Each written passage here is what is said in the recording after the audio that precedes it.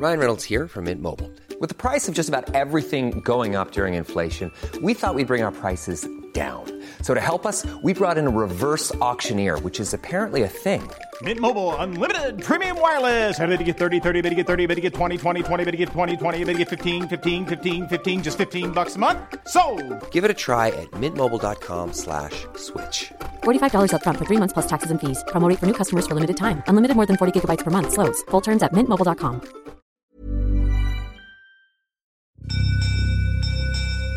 You're listening to a podcast from the South China Morning Post.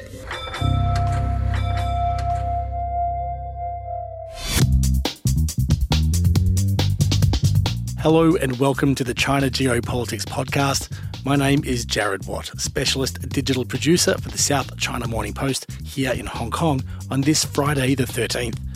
We've managed to avoid walking under ladders and crossing paths with black cats to make it back into the studios here in our newsroom on this rainy Friday.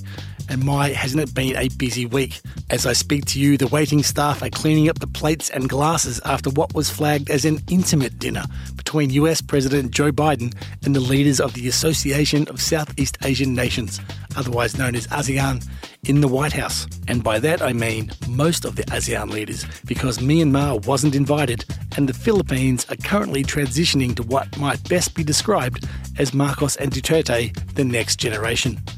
We're still digesting what that means in the broader context of US-China relations, but let me run you through what else you might have missed this week. It started on Monday night with South Korea's newly inaugurated president receiving his first security briefing, somewhat suitably in an underground bunker, given Kim Jong-un keeps launching ballistic missiles into the Sea of Japan. But it's the heavyweight diplomats from China and Japan who turned up to his inauguration that really caught our eye. You'll hear more about that and what it means for South Korea to have signed on to a NATO cyber warfare program from my colleague Kim Bo-eun, who's from the Korea Times but works here with us in the SCMP newsroom. And while Joe Biden is working on his Guanxi with ASEAN leaders, China's President Xi Jinping has been working the phones with European leaders.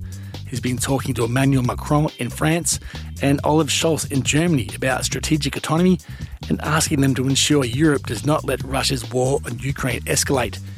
And you've got to ask yourself, what is your definition of escalate? Yes, it's Friday the 13th, but reality is always much more fascinating than any superstition. May the 13th is the anniversary of Winston Churchill's first day on the job as Prime Minister in 1940. It's also the date of the beginning of official peace talks between the US and North Vietnam in Paris back in 1968. And it also marks the day in 1989 when thousands of students began a non-violent occupation of Tiananmen Square in Beijing as part of an anti-corruption and pro-democracy demonstration. If I can quote the 19th century author H.G. Wells, he said history was a race between education and catastrophe. So take your marks, get set, let's get on with the show. Kinling Lo was formerly in our Beijing bureau and she's now based in our North American bureau in the Washington, D.C. office. Great to have you back, Kinling. Hello and good night. Well, yes, it is a good night because you've been at a Beltway dinner in Washington, D.C. It's breakfast time here in Hong Kong. But as I speak to you, the leaders of the ASEAN group are having what's being called an intimate dinner with Joe Biden after day one of their historic meeting in Washington. What do we know of what was spoken about today? So it must have been a really busy day for the first day of the US-ASEAN Special Summit, which was hosted by Biden, and he invited leaders of the 10-member bloc to DC. And according to the White House, it's the first time they're ever doing it. The last time that such a special summit convened in the US was during the Obama times in 2016, but they were invited to California instead. So for the White House, they have kept emphasizing that they really, really value this meeting. Kinling, as my mum would say, it looks like a very full dance card for the ASEAN leaders today. It's not just about meeting Joe Biden. It looks like the Biden administration is really rolling out all the top officials to meet with these people. Yeah, they really are. So the ASEAN leaders would have met House Speaker Nancy Pelosi and bipartisan senior lawmakers for lunch. And then they met Kamala Harris, Vice President, and Secretary of State Antony Blinken. There was also this meeting with American businessmen and CEOs where they talked about business investment opportunities. And that was followed by the intimate dinner between Biden and the leaders at the White House. So it's right to say that it's been a very packed schedule for the summit for the leaders. And it was underscored by the White House announcing a series of monetary commitments to the region. So today they have announced a total of $150 million of new initiatives that the US is committing to the region, which would be increased from the $102 million that was committed last October when Biden had his other virtual meeting with the ASEAN leaders. So the money would cover a range of initiatives, including maritime-related activities to digital tech development and to fighting COVID. But the biggest distribution of money goes to maritime activities. So $60 million will go to these maritime initiatives, which will include apparently US Coast Guard stepping up their training for ASEAN countries. And they will also send more personnel to the region with these resources, which I guess will definitely be up on China's alley, and they would definitely be watching this closely. It's very interesting you mentioned this involvement of the US Coast Guard and this idea of the maritime defense or maritime security. Of course, we are 2 weeks on from China's announcement of its seasonal ban on fishing in the waters around the 9-dash line between Vietnam on one side, between the Philippines on the other, which of course raises the interesting question about the Philippines. Do they have a member there? They've just changed government. There's still a transition period. Who has arrived to represent the Philippines at this ASEAN meeting? Right. The Philippines sent their foreign minister there instead of the outgoing President Duterte. So this was one of the 2 ASEAN leaders who were not present. In the 10-member bloc, actually, Myanmar also had no representative. So it was reported that Myanmar was not officially invited to join the meeting because the U.S. is essentially boycotting leader-to-leader level exchange with the country since the military coup last year. But we know that ahead of the summit, Deputy Secretary Wendy Sherman actually met with Myanmar's government in exile's designated foreign minister at the Department of State. So the topic of Myanmar and what would be the next step to take for ASEAN was definitely a topic of discussion for this summit, and I guess a rather contentious one. Interestingly, because I'm still new to DC, I realized that from American government officials, they actually never use Myanmar to address the country. They would always use Burma because Myanmar is actually the name of this country was given by the military. So I guess they boycott that. It's fascinating. I feel like I just learned something. And on top of that, the current chair of the ASEAN is Cambodia, and there's a whole bunch of questions about what they call democracy there in terms of Joe Biden's big, push for democracy versus autocracy. But I want to ask you, from this first day, we've seen all these officials rolled out. The actual red carpet has been rolled out to these ASEAN leaders. Kinling, what's not being talked about? What is significantly being omitted in this full court press of diplomacy by the US? So one significant thing that was not talked about was definitely the Indo-Pacific Economic Framework. This is an economic strategy that falls under Biden's Indo-Pacific strategy as a whole. It was understood to be an attempt to engage these countries in the region economically, which was what the US was lagging behind in the greater geopolitical competition with China in the region. And it was something that they claimed they wanted to address. One big problem with this framework, which was known in a short form IPEF, was that geopolitical experts actually don't think Biden was planning to introduce any trade agreements with the countries, because to introduce these trade agreements, it would request the endorsement by the Senate and the House, which are political steps that Biden may not be willing to take at this moment. And so the Biden administration seemed to want to limit they extended this framework to saying that they will cooperate on standard setting in areas like sensitive technology and like AI. But in reality, experts doubt how far it could go in being a game changer for its competition with China. And in what was announced from the first day of the meetings, at least, none of these initiatives were categorized to fall under this unknown IPEF framework. And the administration seemed to be still negotiating with ASEAN countries on what could be agreed on. And there hasn't seemed to be anything substantial that came out from it. So these initiatives announced sounded more like a sort of like one-way money offering, a nice gesture. And of course, those are areas that ASEAN countries are concerned about. For example, they did say they will invest in climate energy infrastructure development and how to practically stop illegal fishing. These are areas that Washington said they will really focus on doing because they know that these are areas that ASEAN countries are very concerned about. But ultimately, according to a number of experts that I talked to, ASEAN countries do want more market access and trade deals with America. And given that the US is already not in RCEP, which is a free trade agreement among the 10 ASEAN members and some other Asia Pacific nations like China, Japan, South Korea. And of course, they pulled out from TPP negotiations during the Trump era. And so they're not in these big regional free trade frameworks.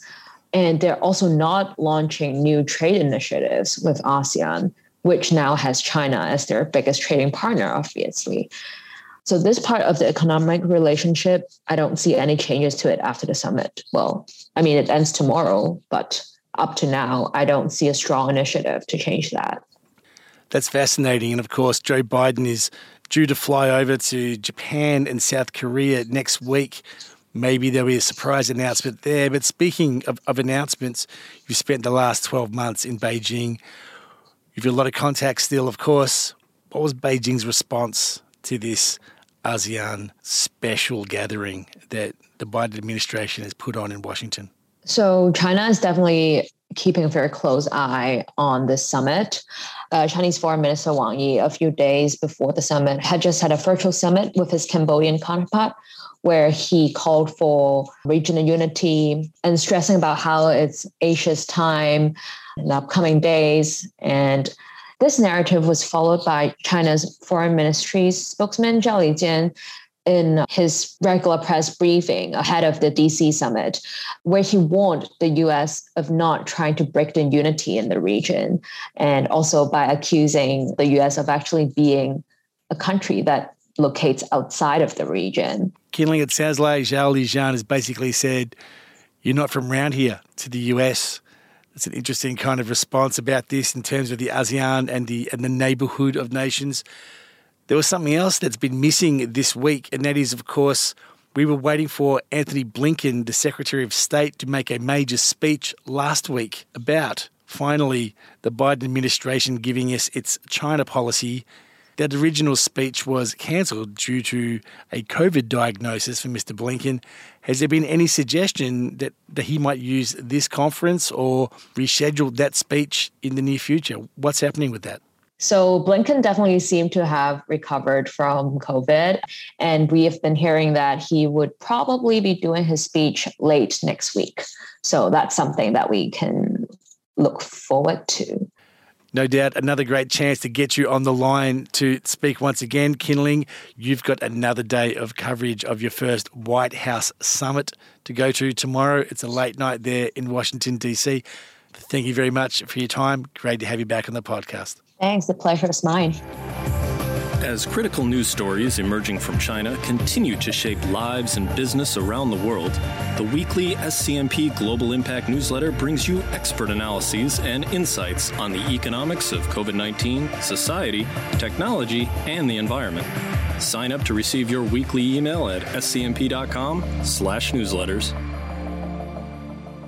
It's not often the newly inaugurated president of a country is greeted with intercontinental ballistic missile tests by the neighbours, but that's just one of many challenges facing Yoon Suk-yeol, the new president of South Korea.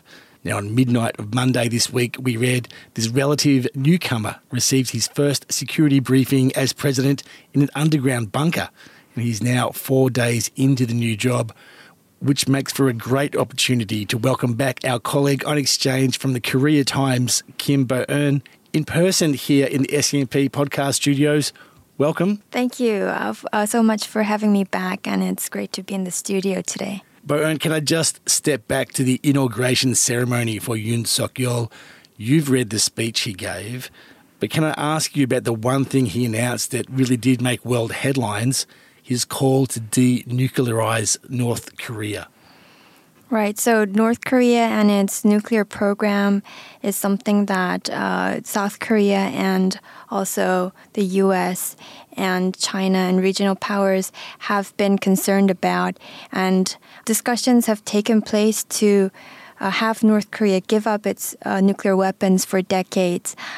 Actually, steps for North Korea to denuclearize took place under the Moon Jae-in administration, but then reached a deadlock when North Korea and the U.S. couldn't find common ground because the U.S. was asking for North Korea to take more steps while North Korea was obviously unwilling to take those. And North Korea continues to pose a security threat to the region, and that is why this continues to be an important agenda for South Korea's new president and the government. And the talks will continue to take place, especially I think this will be an important agenda when Yoon Suk-yeol meets his U.S. counterpart, President Joe Biden, next week for a summit.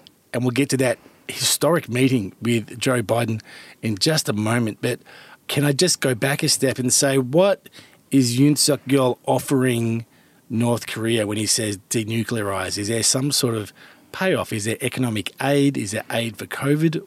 So North Korea has been in bad shape in terms of economy for many years. And it is really in need of economic incentives, which is why this could be an attractive incentive for North Korea to try to take steps to denuclearize.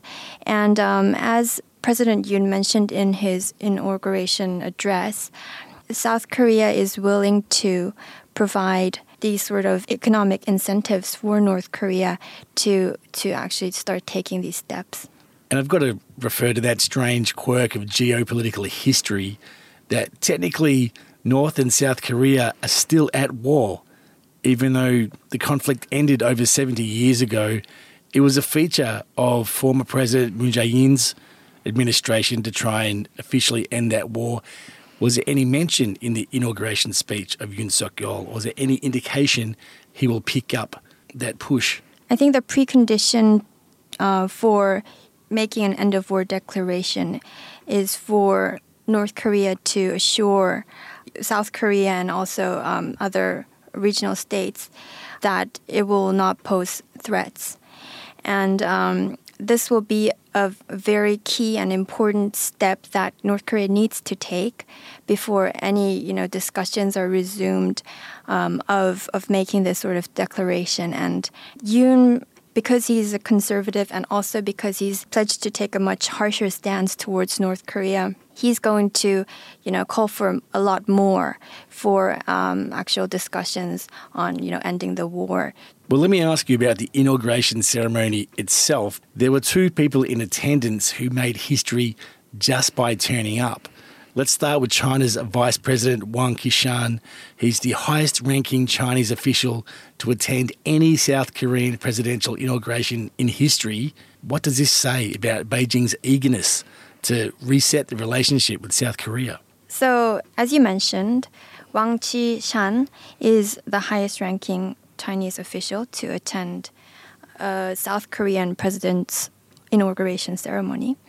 And this is also notable because senior Chinese leaders have not really traveled outside of the country since the outbreak of the COVID pandemic.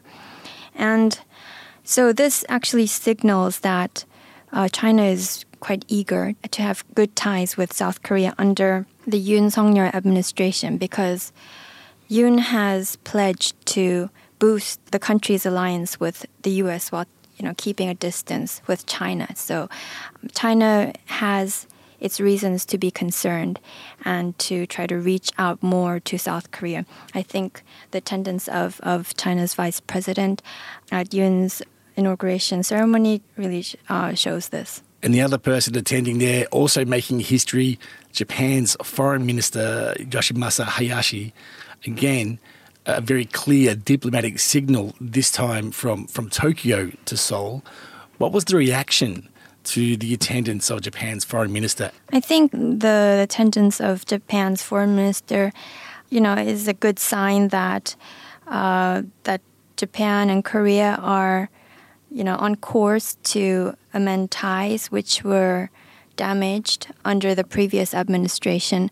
Yoon Suk-yeol has also indicated that his government wants better ties with Japan, and I think this is a good start. And there's a lot of historical baggage, if I can use that phrase, about the colonial and wartime history of Japan in South Korea. Where does he start building that relationship? Does he push for apologies for wartime atrocities and crimes, or how do you see this maybe playing out? This is a very difficult issue, a difficult area for the two countries. And actually, when you start getting into, what happened under Japan's colonial rule of Korea, it gets very complicated.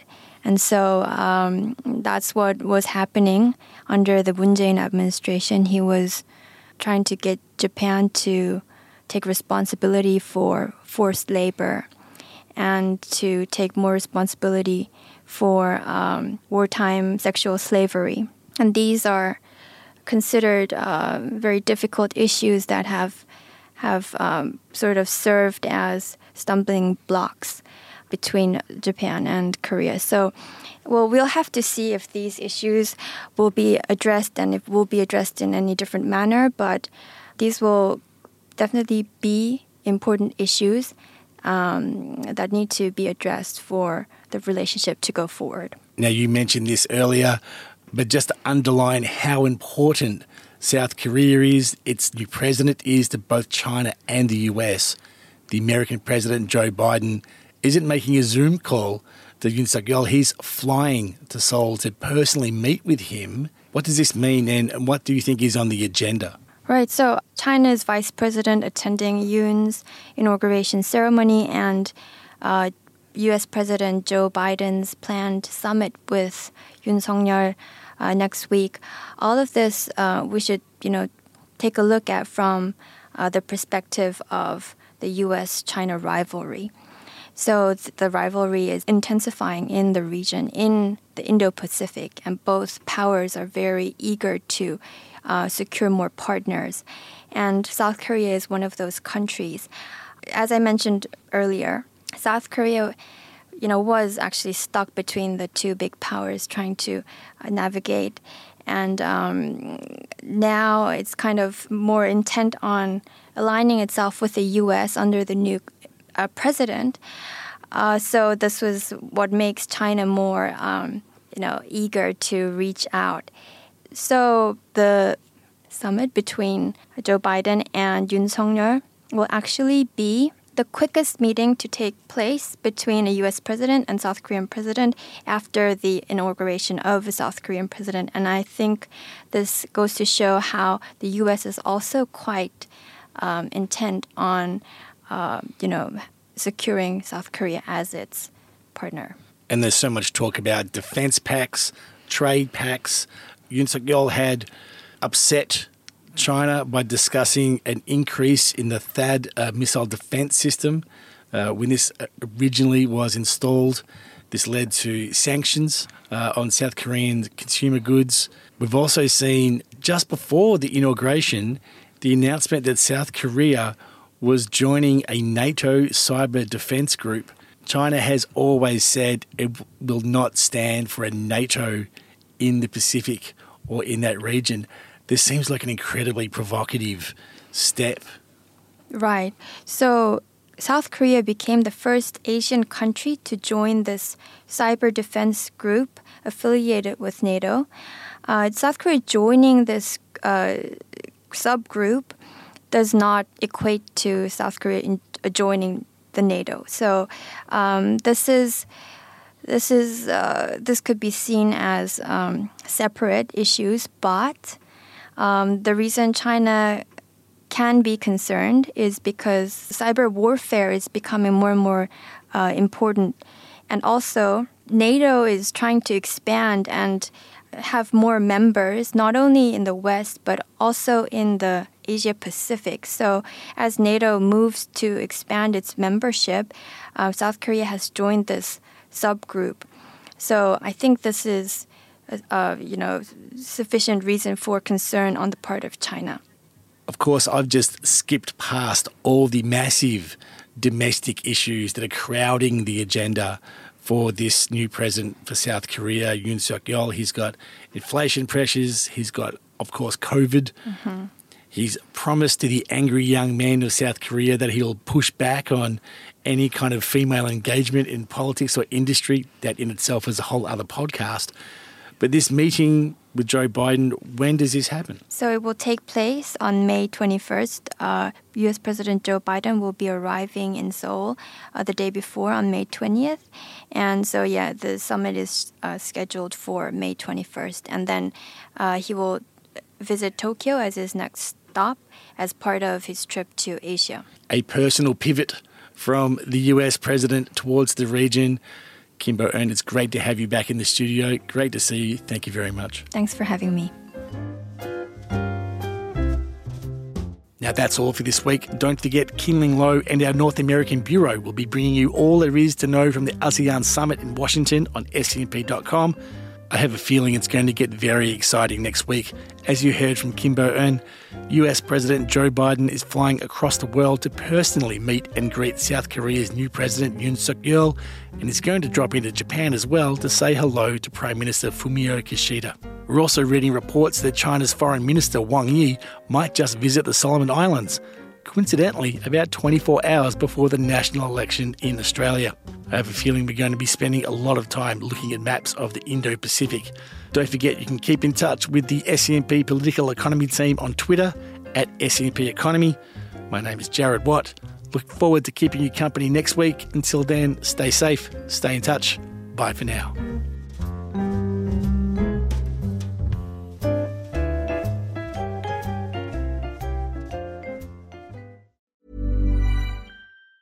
Tired of ads barging into your favorite news podcasts? Good news. Ad-free listening is available on Amazon Music for all the music plus top podcasts included with your Prime membership. Stay up to date on everything newsworthy by downloading the Amazon Music app for free or go to amazon.com/news ad free. That's amazon.com/news ad free to catch up on the latest episodes without the ads.